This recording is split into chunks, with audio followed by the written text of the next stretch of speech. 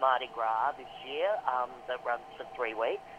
And we're sort of the big official opening gala, and it's myself and the fabulous Todd McKenney, Casey Donovan, Joel Creasy, Paul Capsis, and the legend herself, Carlotta.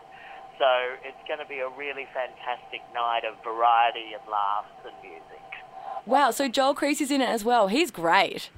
He is fantastic. So, so Joel's coming on and doing some stand-up, plus he's also going to be my Sonny Bono for my Cher medley. So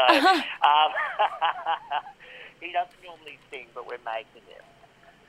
Sorry, Trevor, we're just having a bit of technical issues with our other host. We just can't hear you through all of our headphones. Sorry, but we will definitely figure it out. So tell me about the show. Is it like a musical and it's just tribute to Cher's music, or is there a storyline to it?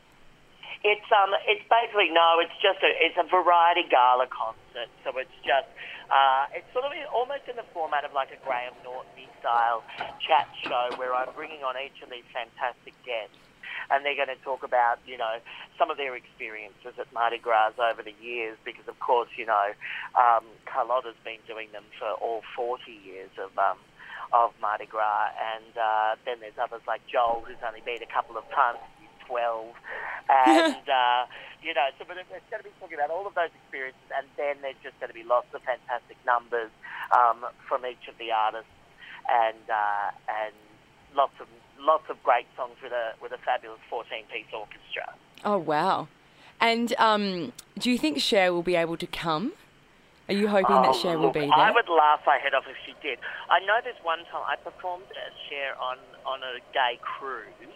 And Kathy Griffin happened to be in the audience. Wow. And she told me afterwards that she called Cher and told Cher that I had been doing her on board because I'd done this version of Sia's Titanium, but as Cher. Oh, my gosh. And so she called Cher and said, "Oh, my God, there's this drag queen doing you on board who's saying Titanium as you, and it was just like how you do it." So I don't know. I know she knows about me. Who knows if she'll be even in town before the big party 2 weeks later. But I'm certainly looking forward to seeing her perform live. I saw her years and years ago, but it's going to be exciting to see her again. Well, she's already sold out, isn't she? Well, the party itself is sold out, yeah, and she'll do like a 20-minute show as part of the party. But wow. I've heard some rumours of other artists who are also doing the Mardi Gras party, and I think it's going to be a pretty good lineup. I think everyone's going to die. Everyone who hasn't got tickets is going to be so angry. They're already angry that they can't get tickets. Cher's sold out, but I think when they start announcing who else is going to be performing, I think they're going to be really pissed off. Howdy, Trevor, it's Tom here. How are you? Hi, Tom. Yeah. Now, one thing I wanted to ask you. So Cher, she's sort of like an icon within the queer community, and I remember at Mardi Gras a few years back, they had a drag queen who was dressed as Cher performing her songs. Could you just maybe explain to our younger viewers why she's such an icon within your community? Look, I think because she's. There's so many reasons. A, because she's a true fabulous diva who's been around for, she's been around since the 60s. So, she's quite extraordinary. And her music has transcended generations because she's had top, number one singles in over 5 decades, I think they worked out, because their last one was in the 90s, but 60s, 70s, 80s, 90s. And actually, I think she had one in the noughties as well. So, with a hit singles in so many decades, she's really been one of those performers who stayed, and her music has, I think, inspired so many queer, people around the world. But not only that, I think she's also an icon because, having a transgender son, being so vocal for gay rights over all her years. She was one of the ones who stood by us through the AIDS crisis and raised money and spoke out on behalf of our community when we didn't have a voice, from within. It was so tough at that time. So I think, she's certainly been an icon in so many ways. So it's so exciting that she is coming to Australia for Mardi Gras this year, and that we all get to experience the fabulosity that is that is Cher up close. Absolutely. Is there a favourite song of hers that you have? You know what? I still love Strong Enough. That's one of my favourites. And then I do love Turn Back Time. I mean, you just can't not like it. I'm Turn sitting Back here looking Time. at my Turn Back Time outfit right now. I just had a fitting this morning. How many outfits do you have for this tribute? Oh, look, there's a few. It's like sort of, I do like 3 within this sort of segment. So a few different looks of hers. We've been taking our inspiration from her Bob Mackie looks because he's designed all her costumes since the Cher show on television in the 70s. So she still wears sort of variations of everything he ever designed for her. So it's kind of fun to be. We've been going, oh, let's do that one. So everyone's beading away, making these beautiful costumes. It's quite fab. And I understand she's still active in the industry, and she's even got a role in the Mamma Mia sequel that's coming out later this year. Yes, she's in Mamma Mia 2, of all things. She plays Meryl Streep's mother, which is hilarious because they're only about 5 years apart. But she is playing Meryl's mother in the thing. But I think the storyline seems to be that Meryl's dead. Yes, I think so. Mamma Mia. So Cher shows up, and they released a new trailer last week for the Grammys where you could actually hear Cher singing Fernando, which was very camp. Her doing the "Devil's summoning the elves out now, the souls will bring us Fernando." You know, it's so camp. It's just exactly like what I would do if I was doing Fernando and Cher. It sounds just like it's very funny. Yes, indeed. And Trevor, might I say, even over the phone, your Cher impersonation is spot on. Oh, thank you. It's going to be fun. I'm looking forward to it. Who knows? Maybe this will start my next full-blown 2-hour tribute show to Cher with just doing a piece of her. But you should definitely. So you were on the cruise doing Cher, and now you're doing this Cher tribute.